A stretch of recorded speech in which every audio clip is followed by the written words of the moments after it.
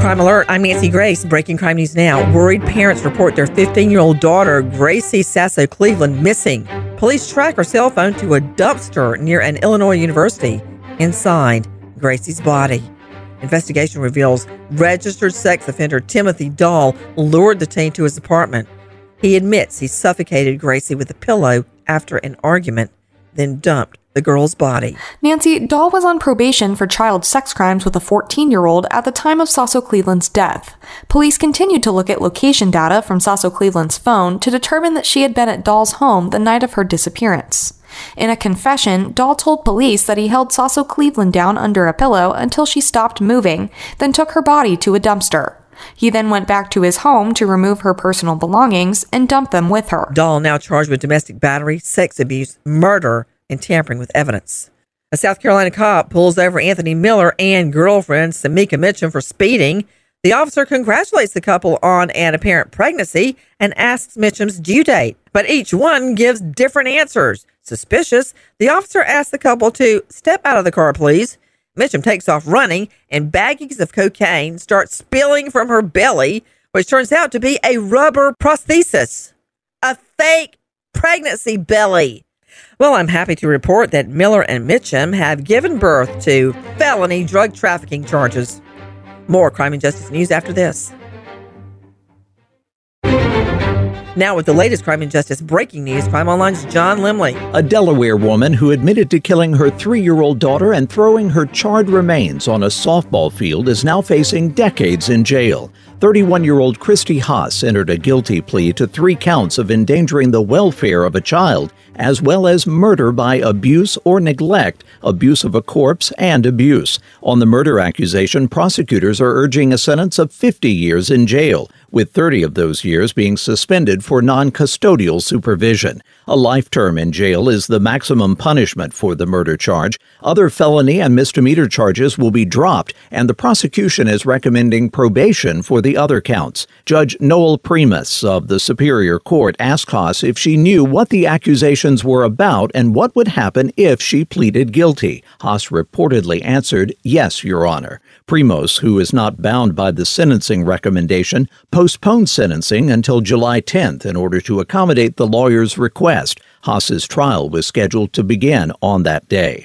A man found guilty of killing an 11-year-old girl and her babysitter more than 30 years ago has been recommended for the death penalty by jurors in Southwest Florida. With more, here's Sydney Sumner with Crime Online. According to court records, the Lee County jury deliberated for almost 5 hours before voting 10-2 to execute Joseph Zeeler.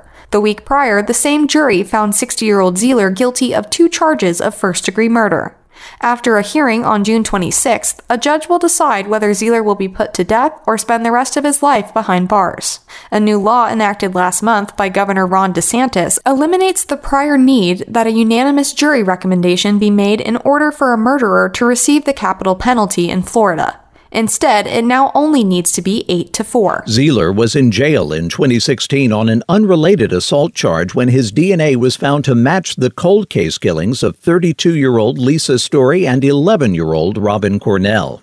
An 18-year-old man has been imprisoned in East Texas on accusations of capital murder in the shooting deaths of his parents, sister, and brother. It was in the small town of Nash that authorities say they discovered Cesar Olalde locked inside a house after police received a report that a man had threatened to murder himself and his family. They were told that there were numerous bodies inside. According to a probable cause statement signed by Nash police officer Craig Buster, Olalde later called police to report that, quote, he had pulled the trigger and shot his family. After convincing Olalde to turn himself in, the police discovered the bodies of his parents, Ruben Olalde and Aida Garcia, as well as his older sister Lisbeth and younger brother Oliver Olalde in a bathtub.